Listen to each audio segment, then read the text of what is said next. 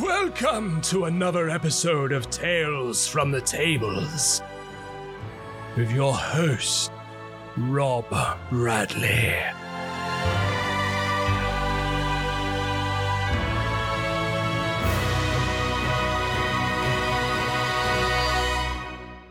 Welcome back to the podcast, everyone. I'm your host, Rob Bradley, and I'm joined with my two co-hosts, James Burrows and JC. Hello, hello. Hello. How you doing? Yeah, really good. Yeah. Nice weekends all round, was it? Yeah. Lovely weekend. Yeah. Likewise here, more improv, a pool party. That was fun. A pool party. Oh, okay. A pool party, indeed. Oh, I see. This is the thing. I'm not jealous. I don't get jealous much about Americans or America, but when it comes to the fact that you guys all have swimming pools and you have access to a pool of some kind, it's like you just you can just rock up and you all have barbecues and stuff. Yep. How was it? Was it good fun? It was amazing. It was exactly that. If you don't have a pool, I grew up without one, but you always know a person with a pool. So we had that. We had a lovely barbecue, hamburgers and hot dogs. Very fantastic, traditional Yank sort of day. So it was good. Yeah. Good stuff. Well, I actually got my partner's been away for the last couple of days. She's been up north. Yeah, and while she was up there, I kind of found myself going down a YouTube rabbit hole of barbecuing. I really got into it. I watched this video of Dave Grohl being interviewed by Hot Ones. I don't know if you guys have seen it, when they're eating really hot chicken wings. They progressively get hotter and hotter and hotter. But the interviewer, his questioning is fantastic. And him and Dave Grohl really hit it off. And Dave Grohl was basically talking to him about how he really got into barbecuing when he broke his leg and he had nothing to do for like 6 months. So he just thought, right, I'm just going to figure out barbecuing. I'm going to, get down to basics and figure it all out. And when he did, he then went out into LA and set up a barbecue and started feeding all the homeless. And now he's got his own barbecue business where he just goes around the country feeding the homeless people. It's just fantastic. Well, it's nice that you saw that and were like, oh, I could help the homeless, but actually, what I'm taking away from this is that I really need to barbecue. Well, you got to start somewhere. I can't expect to just feed them, winny ninny. I've got to be able to cook. That's true. Yeah, you want to be able to feed them well. Very true. Exactly. So, what did you get up to, James? Well, I had a lovely weekend. There was a festival in Norwich all weekend from Friday through Sunday. So Saturday and Sunday, I managed to get there. Had a lot of nice street food, drinks from different places, and there's lots of cool and interesting things to see. So cool. Shout out to Knights Tower, who were doing medieval combat demonstrations and getting people involved. So yeah, I saw a bit of that. I talked to the guy who owns the company. It's really cool. Said sort of what they're doing there at some games conventions. So potentially our listeners will bump into them at some point. How fun is that? So are they like a LARPing company, are they? No, so they're I can't remember the name of the actual combat sport where you like battle reenactment. Yeah, that's that sort of stuff. Yeah, but like the competitive, is it more like yes, like HEMA. Thank European you. Martial arts. Yeah, is that what it is? Okay, yeah. Sweet. But they also do go to stuff like schools because they've got these trebuchets they set up with. What he was saying is they can set it up with like watermelons, so you get that nice. You can watch that nice splat impact of it destroying. You can also pack them full of like wet sponges, and you can have a team being attacked by these trebuchets, and you can have one team sort of setting up the trebuchet and attacking the team at the far end. How cool is doing that? damage. But yeah, that I think sounds they said like a lot of fun. Yeah, they're at Norwich Games Con, I believe, which is in a couple of weeks' time in August, and they're working with some D&D games there where they're going to sort of incorporate some of the combat from the D&D game, where they're like, okay, get suited up. Here's a weapon. We're going to talk you through a bit of combat, and you're going to settle this difference person to person. Exactly.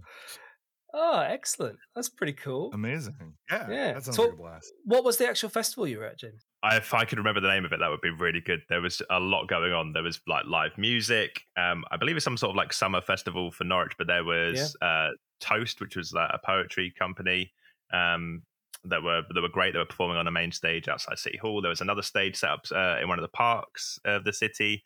And I believe Sunday, we just missed it, but there was a rubber duck race where people decorated rubber ducks, and you sort of dump them wholesale into the river and then watch them go down. So, wow, great!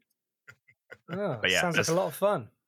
just bars and just live music in all the streets around the city centre. Yeah, it's incredible. It's really nice. Like there was so many people out. It was a really nice sense of like community. So it was really Oh, cool. that's good. And you're not absolutely knackered after that kind of weekend? Oh, shattered. Yeah.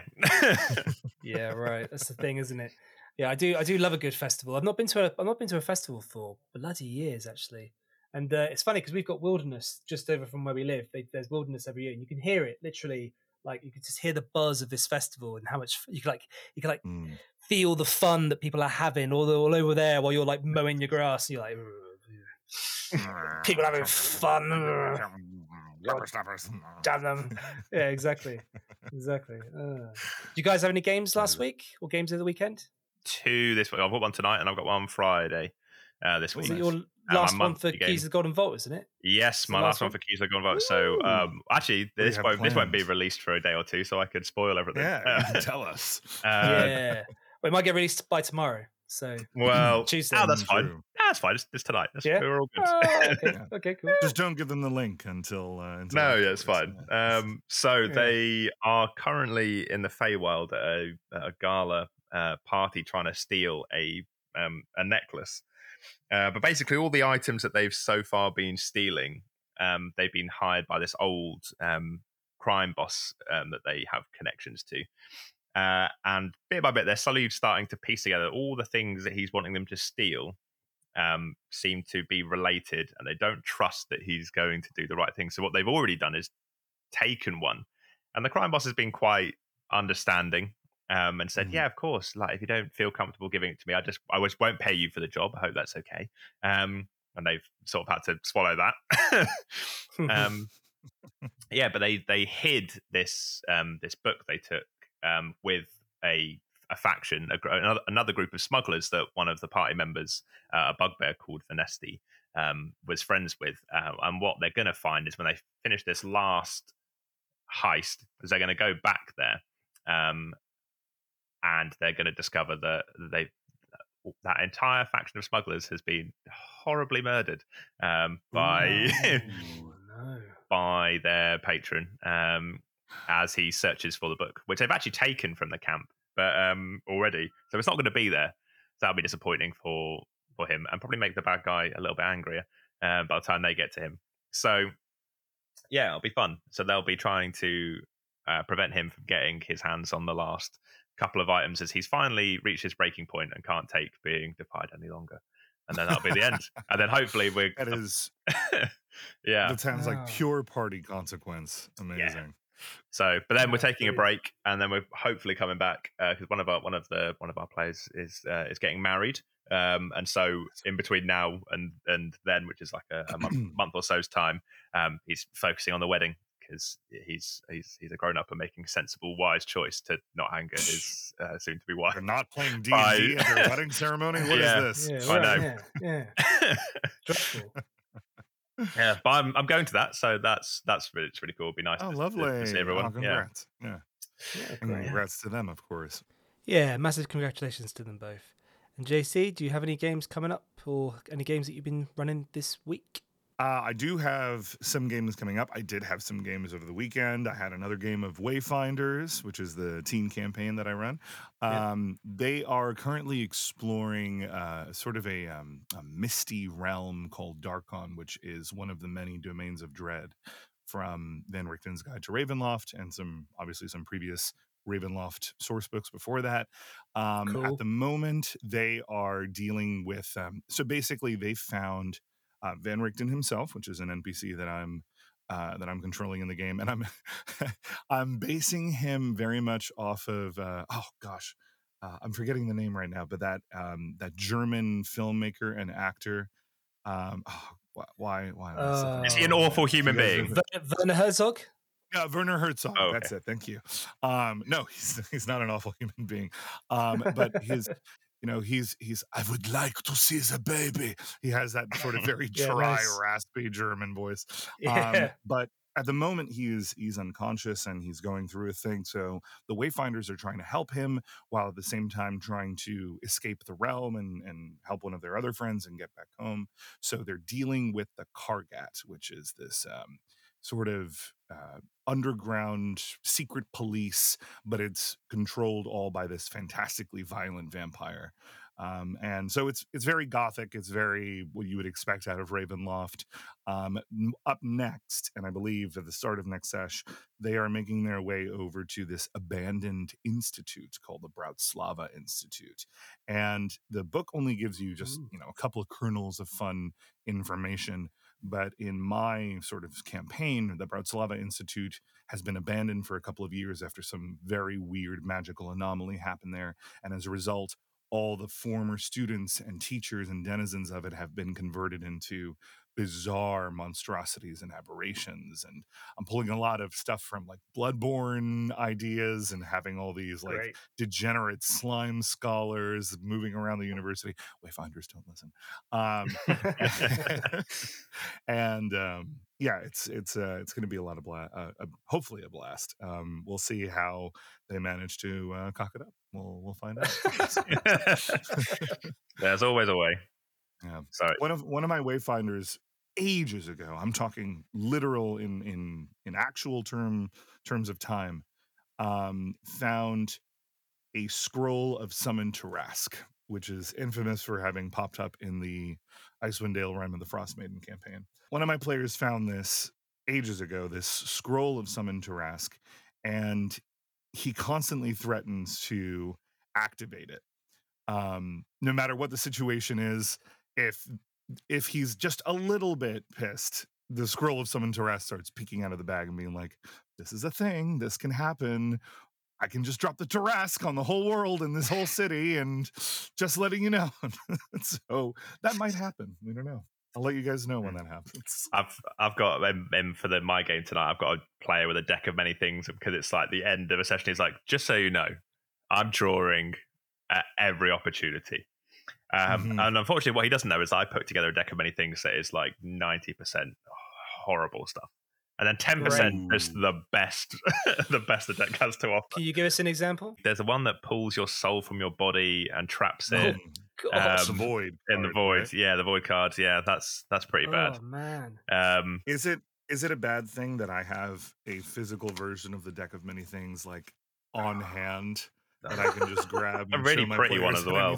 Wow, just good to go. Just in the back pocket. There it is. Yep. Bam. Any right social situation you find yourself in, pick a card. Pick a card. Pick a card. How about you, Rob? Yeah, I had a game at the weekend. I had a game with a group at the Emmanuel Church in Bicester.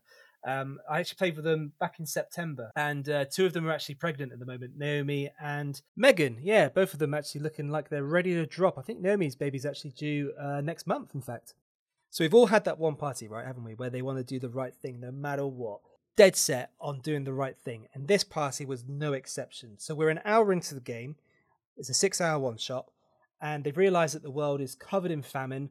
There's crops dying. There's fish that are poisoned. It's horrendous, right? And they're in Waterdeep, and they're talking to a fisherman. The fisherman's like, "Oh, I want to go out into the deeps and I want to capture like the big fish and stuff. Where I know that the poison, where the fog that's being produced by these vampires isn't affecting the fish, and I want to get out there and I want to get them." They were like, "Look, okay, fine," because they wanted his ship anyway, because they need to get to Baldur's Gate. And so in order to get his ship, they were like, "Okay, cool. Well, look, here's what we'll do. We'll go out and we'll try and kill whatever it is that's stopping you from going out into those deep waters." And he was like, "It's a kraken." And they were like, "Cool, let's go do it."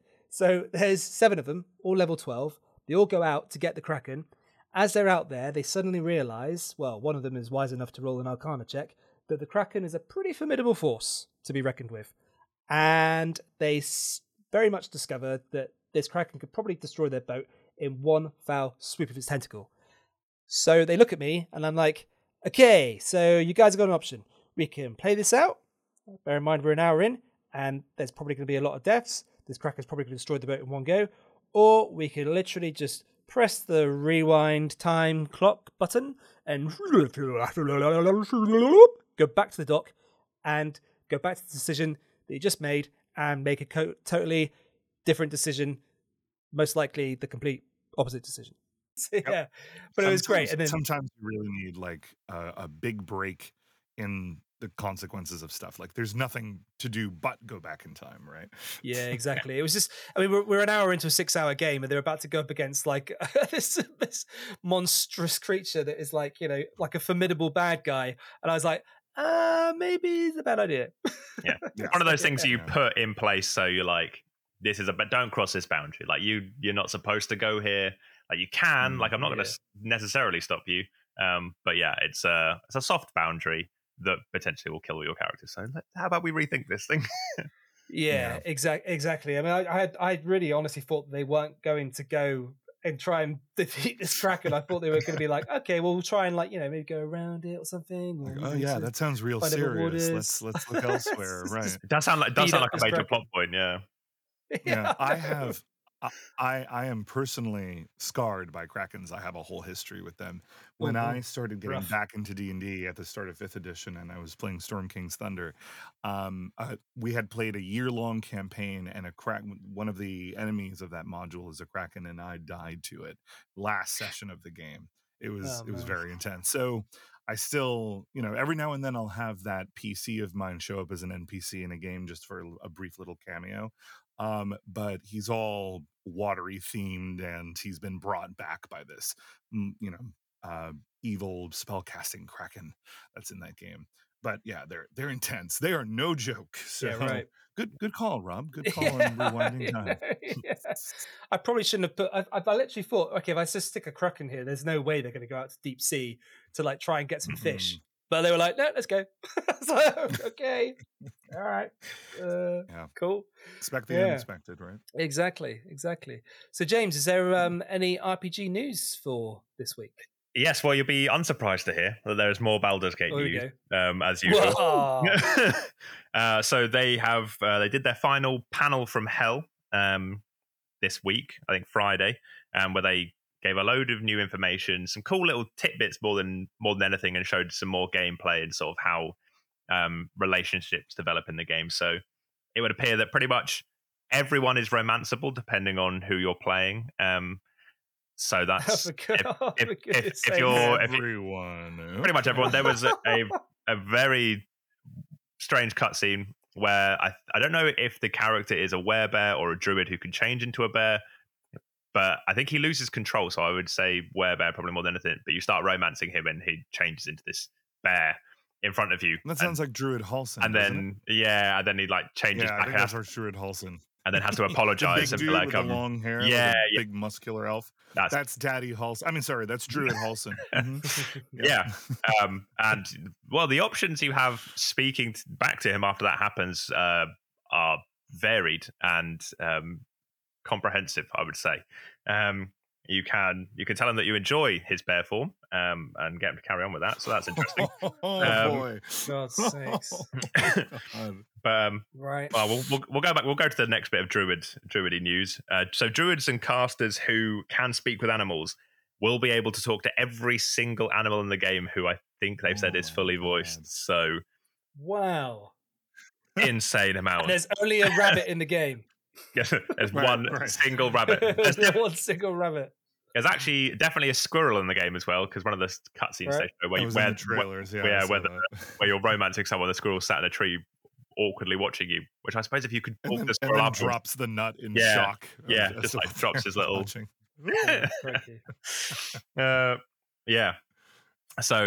there's that, but there's the sheer amount of like effort they put into making sure that you can like fully utilize all the abilities of the classes. So yeah, if you're a druid, you're not going to be there's certain animals you can talk to, but apparently that it will be that there are certain quests that you can only do if you have the ability to talk to animals, because they will be the quest givers, and if you can't talk to them or no one else in your party can talk to them, you're not gonna be able to find out about them. And I think that's really cool, because it'll like encourage multiple playthroughs, and it's really cool that like choosing your class and stuff will definitely impact the game. And I know some people don't enjoy sort of being locked out of certain quests and stuff, but it seems like there's so much.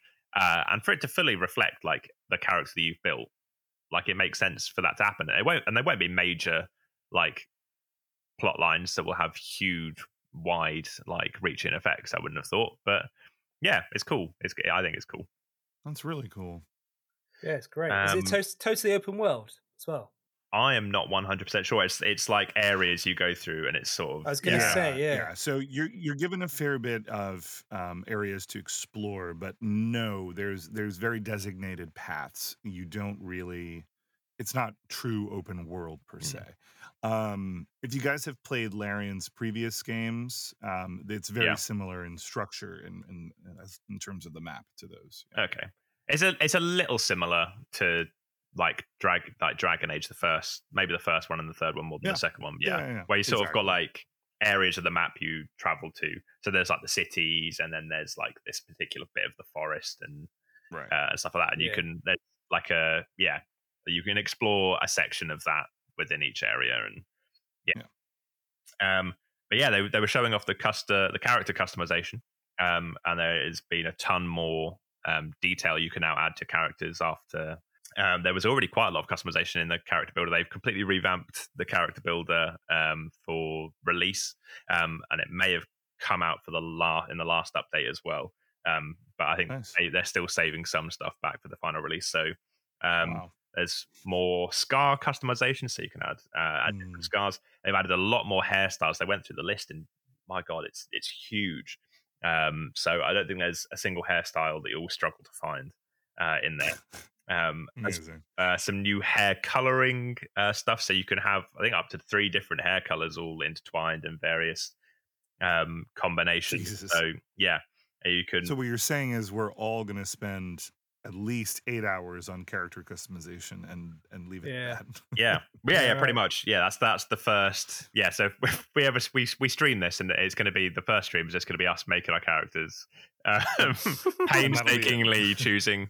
Apparently, with every hairstyle, they didn't do it as if like it's not like Lego hair where you just sort of like plop it on. They like do it strand by strand, which is insane. That's insane. Yeah, should be Lego. And it exactly. That's what the old Mass Effect hair, where it's all solid in one piece, like a helmet. Exactly. So similar to the hair coloration, tieflings' horns. They can be 2-tone colored as well, so you can have like the tips. Oh my God! This color, and then that's pretty cool. So the 2-tone horns are pretty cool. Loads more beards for the dwarves. I saw them making a dwarf woman with this lovely big bushy beard with braids and stuff in. So that'll make people happy. Canonically accurate. Yeah. That's something that people are very passionate about. So they've added some other customization. So piercings are in, so earrings, nose piercings, stuff like that. There's some pretty cool looking ones, especially for sort of elves and tieflings who've got that longer ear, and they sort of seem to have some more options. Tattoos, more tattoos added in for all your barbarians and just anyone else who thinks they look cool. So quite a lot, I imagine. The only thing I didn't see is them adding tattoos to Dragonborn, so I don't know if that's a possibility. I'd imagine so. Question. Can you put ink under dragon scales, I suppose, is the question. Maybe there's a way to color the individual scale, but then they shed. Right. Is that a problem? Nice. Do Dragonborn shed? They're not real lizards. Oh, we don't know. Right. There's probably like do you ever find dragon skin knocking around? I don't think you do. Right. Like the world of D&D. Jerry was here. This is his scales. Yeah, right. Oh, he's been putting on the weight. You can tell from the stretch in this. Oh, Jerry. Poor Jerry. But so also with the Dragonborn scales, that can also be 2-tone. But what they've added is for things like the white Dragonborn is there's like a pearlescent effect you can get on the scales, and it looks very pretty. I won't lie. It's very cool. Okay. Are you gonna make a white Dragonborn, James? I wasn't really thinking about it. I knew I was going to make a Dragonborn, but seeing the effect, I'm sort of very tempted by a white Dragonborn. Yeah. I think that may be the way to go. Yeah, get rid of the flame breath. We'll go with ice in September when it comes out for the PS5. Yeah, right. Oh, that's fine. They'll have got rid of all the bugs by then, hopefully. Oh yeah, right. Not that I've seen people complaining about bugs so far. So fingers crossed that won't be an issue anyway. Okay, so the other big thing is that you'll be able to reset levels and change multi-class selections, change subclass selections during the game.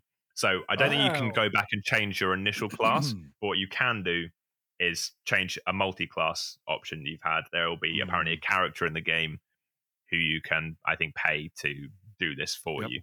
In case you regret making that Barbarian. Yeah, that you exactly. were so keen on because it sounded funny, and now you realize it doesn't really work. Yeah. Barbarian. Barbarian. That might work. I knew it. It's a really angry performer. Just run to the enemy banging a drum. Yeah, I think. Well, yeah, I imagine stat-wise very difficult to make work, but Yeah, I think it'd be quite funny. But yes, so without having to, so they didn't want you to have to restart with a whole new character every time you wanted to make some changes. So yeah, so they've allowed you to do that. Great. Next up is that there are going to be hirelings that so 12 hirelings, one for each class, Cool. which you can then hire to be in your party if you manage to kill all the party members that you recruit as it goes through, or if they leave. Oh, right. And apparently that is very possible to do. Okay. Hey, James, you wouldn't happen to know if there is ways to resurrect those characters in the game, right? Because I'm one of those people where, like, if something bad happens to one of my characters, I need to go reload a previous save or something. And I know that's not quite how it's going to work with this one. So I'm like, where's my scroll of Revivify? I need that. I feel like, yeah, Revivify, I think, is going to be in the game. So if you've got a cleric, it's going to be easier. I imagine there'll be temples you can go to, although I haven't read anything specific about that. I don't know if they're going to try and make the deaths longer lasting to try and add some more impact to them. Sure. Yeah. Which is cool. I get it's a video game, and it's obviously they're not characters like in a D&D game where it's like a player character and you've got a real person sat there like, well, I really like that character. I didn't want them to be dead yet. So yeah, I imagine there will be a way to bring them back, and I can't see in combat. I think you'll have to do pretty badly for them to properly be dead, unless you're playing on the hardest difficulty, which apparently is what it's like if a DM is actively trying to kill you. Apparently, that's what they've said. Oh, yeah, I saw That's that. how it's described. That's the tagline. The description for that difficulty. Yeah. So props are cracking in the game. Yeah. There you go. Deal with this. And this little fishing boat that we can take out to find it. Great. Exactly. Just give you a small fishing boat and just tell you, off you go. Good luck. So finally, the last bit of customization is that you will be able to do things like find clothes dye and dye clothes to the colors you want. So you're not going to be stuck finding a really cool bit of armor or like robe or whatever and be like, well, the stats for this are really helpful, but it looks shit with what I'm wearing. So you can make those changes, and you'll have like different sets of clothes for different environments. So you'll have, at the very least, they said camp clothes. So when you go for a long rest or a short rest and you set up camp, you'll have like a little set of clothes that you automatically change into to wander around your camp in. It's quite cool, like bed clothes. Very cool. I love that stuff. I remember when World of Warcraft came out with transmogrification, where you could change your clothing to look like other clothing that you found, because inevitably you'd loot this awesome, badass chest piece with horns coming out of the shoulders, and then you're like, yes, this piece that I've been looking for and I've seen in the promo artwork forever. And then 5 minutes later, you go accept a quest, and it's like, this green tunic has 10 times better stats. But it's a horrible green. It looks like snot. I don't want to wear this. Yeah, it looks like snot on my chest. So the final bit of Baldur's Gate news is the Baldur's Mouth, the newspaper for Baldur's Gate that is going to be in the game. So not only will it report on you as you complete quests, it will change how people react to you in the city as they read the paper and are informed by the newspaper. But what they said is that one of the options is that you can break into the newspaper and plant your own stories about yourself to influence what people think about you. Wow, great. Propaganda. Yeah, exactly. So you could do a real good PR campaign for yourself if you need the people of the city to like be on board with whatever horrible thing you're doing for playing an evil character. Oh my gosh. Brilliant. So very much. Yeah. That is all the Baldur's Gate news I have. Rock on. Yeah. Great. Any other news? No, there's been quite a quiet week, TTRPG wise. Yeah.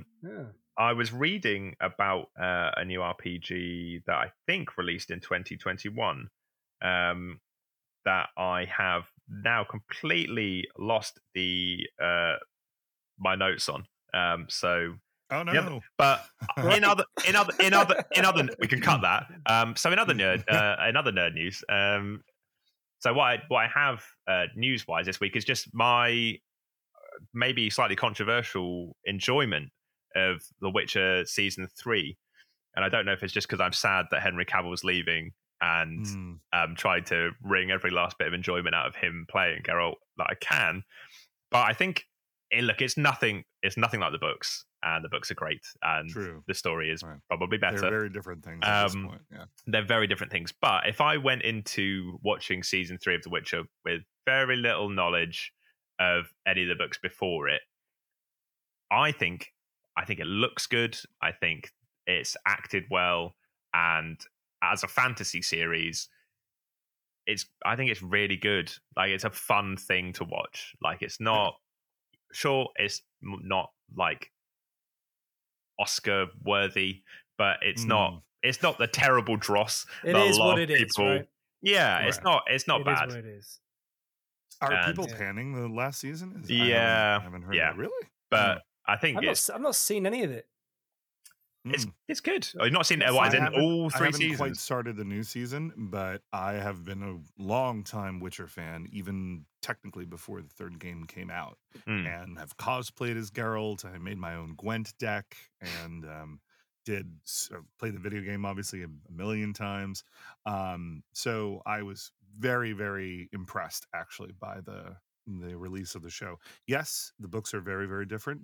That doesn't mean it wasn't good, and there was a lot of homage paid to Geralt from the books, and even a little bit to the voice actor who voiced Geralt in the video games. So Wow. I found it pretty good. I can't wait for season 3 with your glowing review there, James. I think it's the best The Witcher's been damned. Since the first couple of episodes, which I thought were very good as well. I think it's probably some of the best Witcher TV. Cool. Okay. All right. Great. Looking forward to it. I have to check it out. I've literally never watched one episode. Oh, it's definitely worth a watch. Like, yeah. Okay, I will. It's I feel like the world of The Witcher, and there is a Witcher TTRPG out there. One of our DMs runs a Witcher TTRPG, I think, right? Yeah. Yes. Mike? Yeah. I think it's Mike. Mike did for a little while. Yeah, he's not for a doing little it while. anymore. Right. Then, I was always planning on like trying to sit in and see how the RPG plays out. But the world of The Witcher has always it's really, really fascinating to me. Not just because the threat of monsters is much more visceral, I think, than D&D. D&D is chock full of heroes and very powerful magic that will pop out into the world and deal with these monsters on the regular. But not only are the monsters from the Witcher world based in a lot of like Eastern European folklore, and there are some truly terrifying things out there like botchlings and stuff that just prey on like parables and familial values and stories and things like that. It was just horrendous, but creative and amazing. But there's also very few people qualified to deal with these things. And on top of that sort of very threatening world where witchers are kind of a necessary evil, part almost monster themselves, you also have a lot of really good politics built into the story. So it's got that Game of Thrones juice where there's competing factions and cities that are warring with one another, and in the middle of it all is Geralt, who doesn't really want to get caught up in all these world events. He's just a witcher, but inevitably he does. Yeah. Okay, sweet. I have to definitely check it out. Also, the books are very good, and I know, Rob, you've read all of the Wheel of Time, so you can get through books. I know you can. There's a lot less of them. I used to consume them for breakfast, pretty much. But I couldn't get through the first couple of Wheel of Time books. I think I tried 3 times on separate occasions, and I was like, I've heard this gets better, but it can't hold my interest, and I never got through it. I went audiobook to get through the first few. I think that's kind of where I'm going now with a lot of the stuff. I'm reading the Final Empire, and I read that, and then I go in the car and I listen to it, and then I update where I'm in the book, and I'm literally like going storming through it. Oh, that's It's one of cool. the functions of Kindle I really like. If you've got the Kindle app or a Kindle, you could read on the Kindle, and then Audible will update to the same place in the book that you were reading, go to the same page, and so you can like switch between the two formats really, really easily. I had no idea they did that. That's really yeah, cool. it's really cool. Yeah. So JC, you've got the community update. What's been going on in our Rolled Up games from last week? All right, so we have 2 submissions this week, one from Seb and one from Jordan. I'm going to start off with Seb's. Here's what he wrote. I had a good story from a game for the podcast. Well, in one recent game, one of my players who's playing a Technomancer fighter, essentially one of my homebrews, aka Seb's homebrews, I'm reading as him, wanted to see if she could use a Warpstone shard to power up her homunculus workbench and familiar. I advised it would be a difficult check and could end badly, so naturally, she rolled a nat 1 on her technomancy check. The resulting explosion of arcane energy and shards of torn-apart robot almost killed the entire party in one go. Yeah. Since then, the party has elected to babysit her character and never let her get anything potentially explosive in her hands again. A classic sort of thing to happen. I had that happen with I think it was our very first, maybe our second, but I'm tempted to say it was our very first session of one of my very first Roll Dark campaigns. We had a wild magic sorcerer. They cast a spell. The barbarian was standing right next to them. The rest of the party was right there, and they rolled the result that had a fireball goes off centered on yourself. Nobody died, but we got real close. That was a classic bit. Oh yeah, fun times. Okay. All right. This next submission is from our new Roll Dark DM, Jordan, who hosted a Stag Do D&D one-shot game this past week. Here's a summary of what went down. Important to this story is how Jordan introduced a unique twist and a few of his own homebrew rules for this one-shot. At the beginning of the adventure, the players discovered that their character sheets were mostly blank, save for their race and equipment. Unbeknownst to them, the story revolved around their characters having embarked on a stag do the night before. Consequently, the characters woke up with severe hangovers, struggling to recollect anything from the previous night. As the players progressed through the adventure, battling various monsters in a coliseum, they had to overcome challenges and regain their memories, including their stats, class, and abilities. To make the game more stag-centric, Jordan implemented rules such as taking a drink if the stag took damage, and 2 drinks if he fell unconscious. He also had a unique stag inspiration mechanic, where the other players could grant the stag a re-roll on any d20 roll, and the stag himself got a special golden d20, where all the results were changed to a critical hit. But if the die landed on an actual natural 20, then something extraordinary would happen. So, as the players went through the various Colosseum challenges, fighting off harpies and other monsters as they slowly regained their memories and skills, they finally reached the final climactic encounter, a wyvern. After a fierce struggle with the stag player character already badly wounded, the stag used his golden d20, aided by various stag inspiration rolls from his friends, to finally land a natural 20. He launched the party's fighter into the air towards the wyvern, defying all laws of physics, and the fighter severed the wyvern's head in one single slice, both of them falling to the floor to the deafening eruption of cheers from the Colosseum's crowd, and the beautiful bride-to-be rushing down from the stands to embrace the stag. Overall, an epic end to a no doubt memorable encounter. Well done, Jordan! And for any players listening, that's the kind of epic experience you can expect from a Roll Dark GM for stag do's, birthdays, or just a general night of fun with friends. Absolutely. There you go. There you go. Yeah, great. James, you have thoughts, clearly.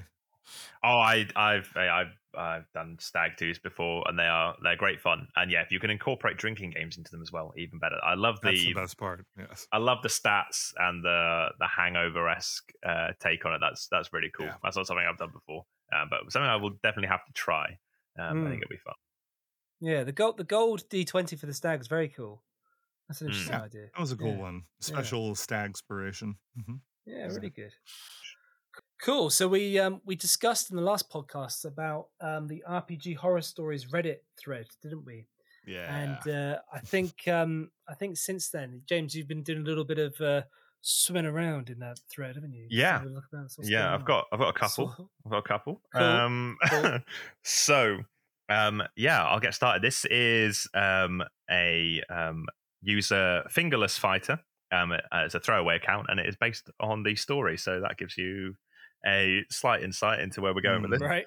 So There we go. the title of the post is GM thinks player with oversized sword ruins his game world, takes a finger as revenge. So, background. This is the background for the story. When I was in college, some friends introduced me to D&D. I instantly got hooked, and the group I was in was fabulous. We played many different systems / campaigns for the 3 to 4 years we were together. Fast forward to 2016, and I had just graduated and moved to a different state for work.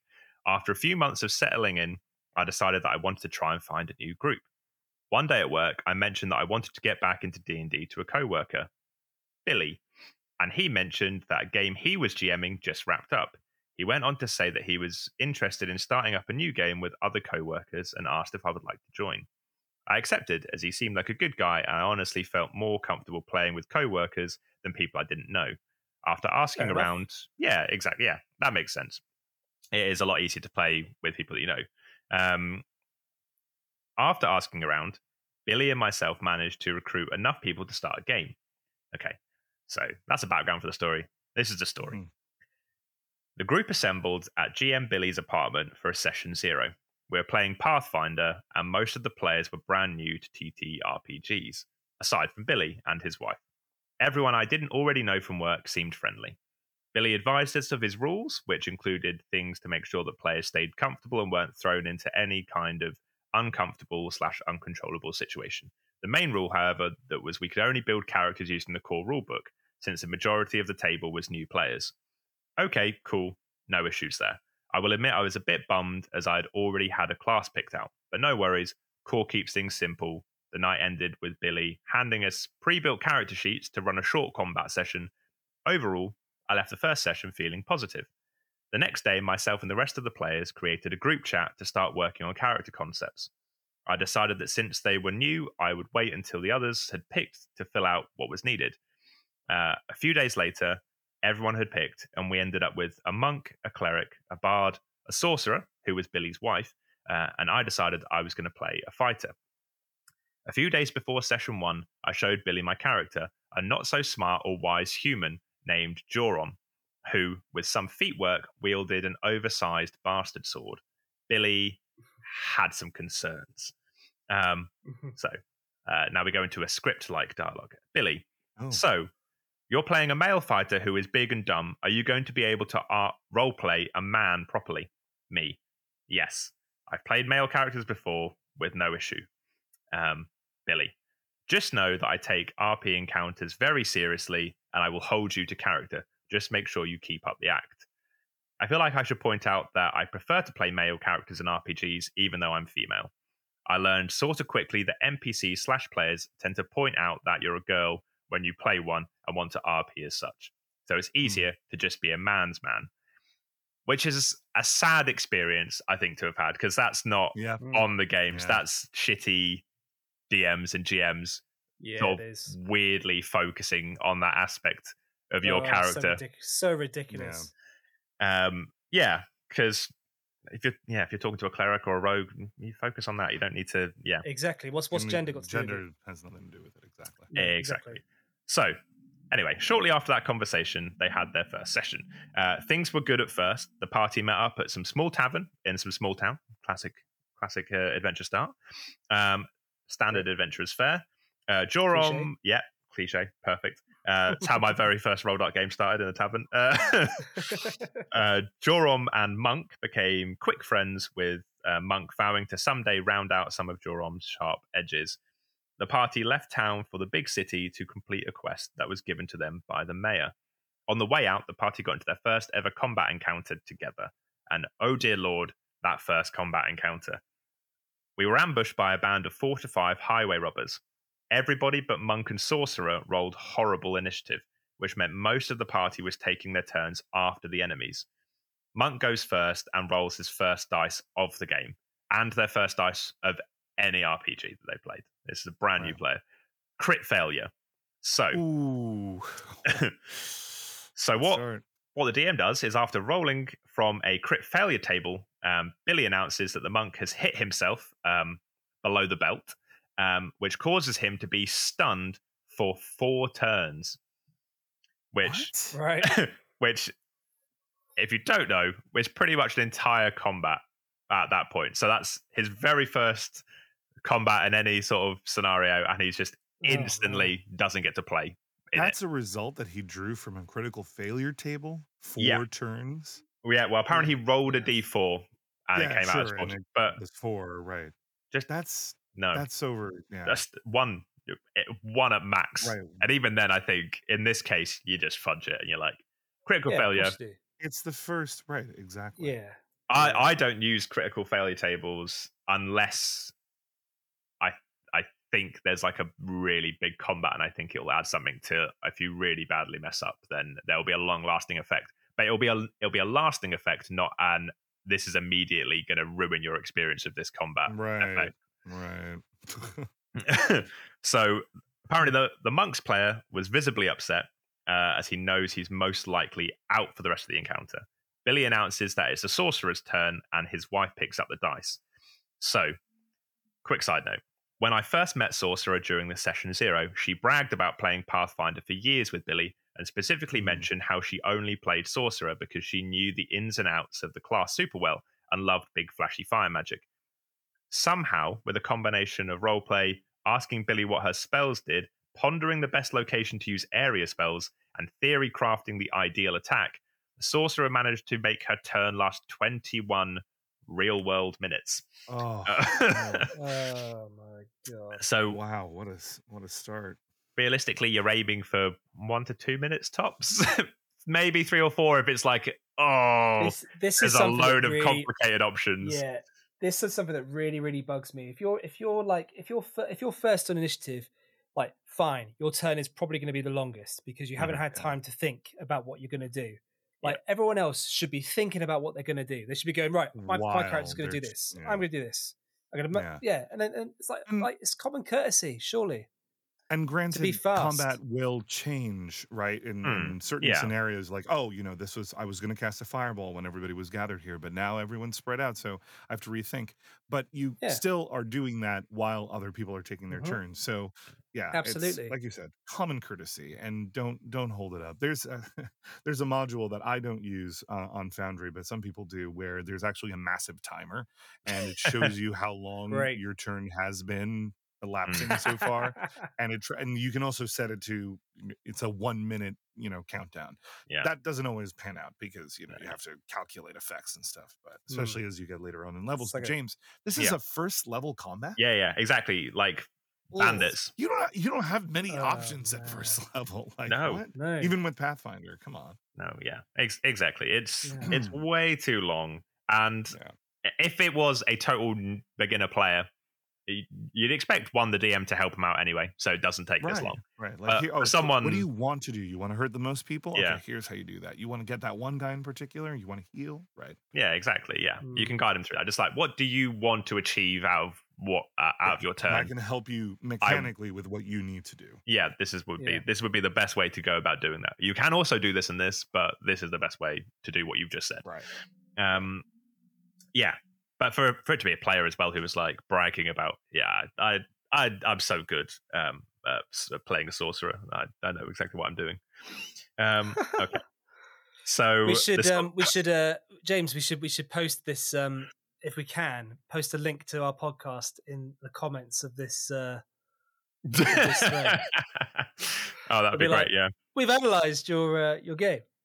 Just so you know, we got your back. It was only posted a day ago, so if we're real speedy, there'll still be people looking at it. So the sorcerer's spell managed to deal light damage. So after all that, bit of light damage to one of the enemies.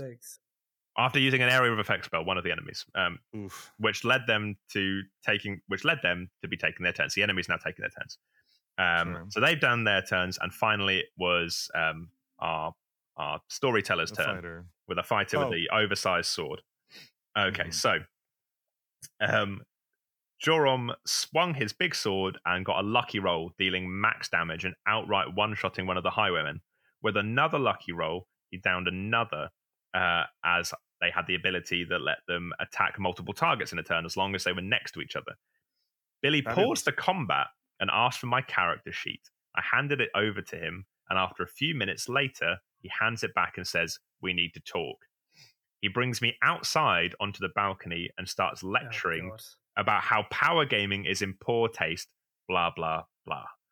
I said that I wasn't trying to sneak anything by him or Power Game and had shown him my exact character sheet earlier in the week, which had been mentioned before. Horror story. Yeah. This is terrible. Oh, God. Yeah. Reminding him of the conversation we had previously where it was mentioned. Also, as a note, you are fully within the rules of the game allowed to wield a bastard sword that's a bit too big for you. You just take, I think it's a -2 in Pathfinder to your attacks. So it's already in game a drawback. It's already balanced in the game. Just a couple of lucky rolls and suddenly it's overpowered. Because it'll do a bit more damage. You're just less likely to hit. That's the trade-off. You get, but sometimes you'll get lucky and you get the hits and you get the kills. Okay. So he grumbled a bit. Billy grumbled a bit and said that oversized bastard swords would look too silly for a normal-sized fighter to wield, and his campaign. And he was a bastard, and his campaign was too serious to allow it. It ruins the game world I created. It doesn't. It doesn't ruin the game world. It really doesn't. No. I mean, I'm sorry. So excuse my ignorance. So is a bastard sword basically a massive claymore? So it's technically supposed a to different be. thing. Yeah, it's like a hand and a half sword. Yeah, so like a big long sword, and you're supposed to be able to wield it with one hand or two. In this instance, the fight will have had to use it with two hands, which means they couldn't use a shield either. So that's another drawback to having to use an oversized weapon, is you don't get the shield either. So yeah, even more drawbacks and reasons for it to not be broken or power gamey, because your AC will be lower.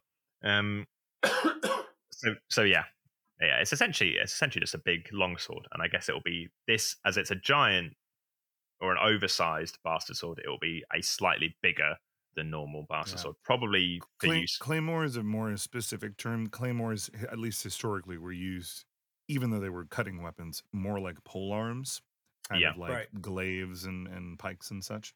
A hand and a half sword or a bastard sword is actually meant to be wielded either way. In Pathfinder, of course, they require two hands for it, but the design of it, at least medievally historically, was that it could be used depending on what was needed in battle with either two swords for greater leverage, or two hands for greater leverage, or one hand just if you had to grip something else. So you still have the potential to swing it.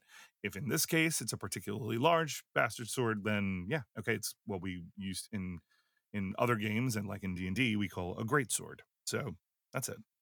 Okay. Yeah. Cool. Exactly. So they look too silly. It ruins the game world I created. So that's ridiculous. Rubbish. I offered. So then she offers to change weapons before the next session or roll a new fighter outright. But he declined, saying, "Just don't surprise me with anything else." He wasn't surprised. Very gaslighty at this point. Just don't surprise me. I didn't bloody surprise you. At this point, I'm uncomfortable looking up to the 6-foot angry GM and just want to get back inside, so I agree. The session ended shortly after with the rest of the highway robbers running away and nobody else getting a combat turn. So he's thrown his toys out the pram and also just ruined the encounter for everyone else by being like, fine, everyone else runs away. No, we're not playing this anymore. Wow. Oh, what a loser. What a child. Okay, so at this point, I was honestly thinking about leaving the game as the first session left a pretty bad taste in my mouth. Very understandable, and probably what should have been done. But it's hard as well. To this? Oh yeah, there's more. God almighty. I suppose the rough thing about this is that they're colleagues. So short of leaving a job, this is maybe this is a reason. Like, unless you're already friends with them, maybe playing D&D with work colleagues is a risk. It's a funny one, isn't it? Because like it's so sad when you hear these sorts of stories, especially because these are new players that have never played before, and this is their introduction to the game. is a DM that just wants to just control everything. It's to the point of like the finest detail at the sacrifice of the player's fun. Yeah. Right. Like, what is Exactly. that all about? That's just like ridiculous. Yeah. It should be the other way around. You should be Yep. sacrificing yourself for their Precisely. fun. Yeah. I guarantee not a single other player at that table had a problem with this sword. No, I bet when No. when their teammate That sounds like fun. managed to And, kill two it's of them it's like a that. classic trope. Yeah. You know, big dumb fighter, big dumb sword. It Yeah. sounds like fun. Have at Yeah. it. It goes. you know? It goes back to what I said before, actually, doesn't it? Where I said about the how some DMs still want to be a player, and they feel like Exactly. when they're playing their game, That's what they're that is. playing too, and that's like their bandits were getting hurt, so how dare you hurt my bandits, kind of thing. It's like And that kind that's of the weird other thing. That's Ugh. yeah. Sorry, Rob, but No, go that's on, go the on. same aspect. I was just gonna say, it's even in that sense. Sure, a DM does want to be a player, and they get to be a player, right? Yes, we're also storytellers, we're also coaches, we're also narrators, but we're also, sometimes we just want to, show off a cool monster or a cool group of enemies or whatever. But the point of that is, you can be a player without wanting to smash the board up with all your pieces. You don't have to be an aggressive combat player, right? You don't have to be sure. like, well, my guy kills yours first. That's such like a almost petulant mentality, right? Yeah, That's what this DM sounds like he was doing. Like, oh, power gaming isn't really good. I'm sorry, you've had the worst start to the combat ever. One guy totally missed, totally flubbed, and can't do anything for the next 4 rounds. One person did minimal damage to the other groups, and then the first time that this other person comes in and manages to save the day, like there's so many different ways to spin this, rather than, oh well, power gaming's in poor taste. Come on, Yeah, come on. Exactly. ridiculous. It's fine. Power gaming's Yeah. mostly fine. So did she kick his head in at the end? Unfortunately, not. Oh, Oh, No. boy. So There we go. yes, at this point, I was honestly thinking about leaving the game after the first session, left about taste in my mouth. But I continued anyway, as I didn't want to deal with awkwardness at work. Like I said, yeah, Sure. it would be horrible to deal with, I guess, unless you can find another way out. Like, oh, suddenly on a Tuesday night, I've got Pilates. I don't know. I go to the gym then now. I've got a personal trainer, and they've set me up sessions. I do bowls. I've taken up bowling, and I prefer it to D&D. Nice. Which, I mean, in this game, totally understandable. Go bowls. Okay, so yes, but they really, yes. So during the next session, the party finds a cave, and after a few puzzles, happens upon a chest with multiple magic items in it. The monk gets hand wraps that work with his abilities. Sorcerer gets a cloak that gives her an extra spell casting, and the others get something that helps their class. I find a magic ring. After making a particularly high spellcraft roll, the sorcerer tells me that the ring will improve my chance to hit by 2. This effect just so happens to negate the penalty I take from using an oversized weapon. So it does seem like the DM has maybe come around at this point and is like, okay, well, as a peace offering, I'll give you this thing that sort of negates that negative impact of your weapon. So obviously, the fighter immediately puts on the ring very happily, and immediately their HP starts to drop. As starting from the finger, the ring that the arm was on starts to blacken. The DM, Billy. God's sake. No. It turns out the ring Joram so carelessly puts on is cursed. Maybe now he will think twice about equipping random items from a dungeon without getting them properly checked first. Then this person Despite out the of character. high spellcraft rule. Yeah, out of character. Why would Joram think that the ring was cursed? Not only did everyone else get a non-cursed item, the sorcerer rolled really high as well on that check and pretty confidently told me it was safe. I'm not sure what else I could have done here. Billy, this is a powerful cursed item. Sometimes you can't always trust your party to get things right. So I tried to take the ring off, but of course it won't come off. Billy tells me that I have 2 minutes, real world time, to find a way. So we'll put a timer on this, but not 21-minute turn on combat. That's fine. Yeah. Sure, right. Oh, man. To find a way to remove it, or Joram will die. In the end, everything that everyone tries doesn't work, and we end up cutting off the finger that the ring was on. Billy announces that because I am now missing a finger, I had to take an additional penalty to attack as well as any skill that requires the use of that hand. Can it be restored or healed at a temple? I asked. Short answer, no. That cursed ring was so powerful that any attempts would fail for sure. Is there a magic item that is not cursed that I could have from the chest? No. I asked him later, out of character, if there was any solution other than cutting my finger off, but he dodged the question with nothing that your character could think up with his low intelligence. Oh, God. And that's it. That's how my character lost a finger permanently with no way of recovering it. So that is the end of the story. He's a douche, that DM. Crikey. I would quit work. I would stop working. Yeah, right. Change jobs. Right. Yeah. I would find a new career. Wow. I hope she was his boss. Awful person. That would be a great twist. It turns out I'm his boss. I found a way to fire him. Yeah. That's going to make his life a living hell. Oh, I'm so sorry. Your last paycheck was cursed. Looks like it. Yeah, right. Yeah. Oh, there appears to be a permanent negative modifier to the amount you take home each month. That's a shame. With your intelligence, there's no way you could have prevented this, so don't worry. Yeah, don't DM like this, people. Don't ever do it. Ugh. Yeah, no way.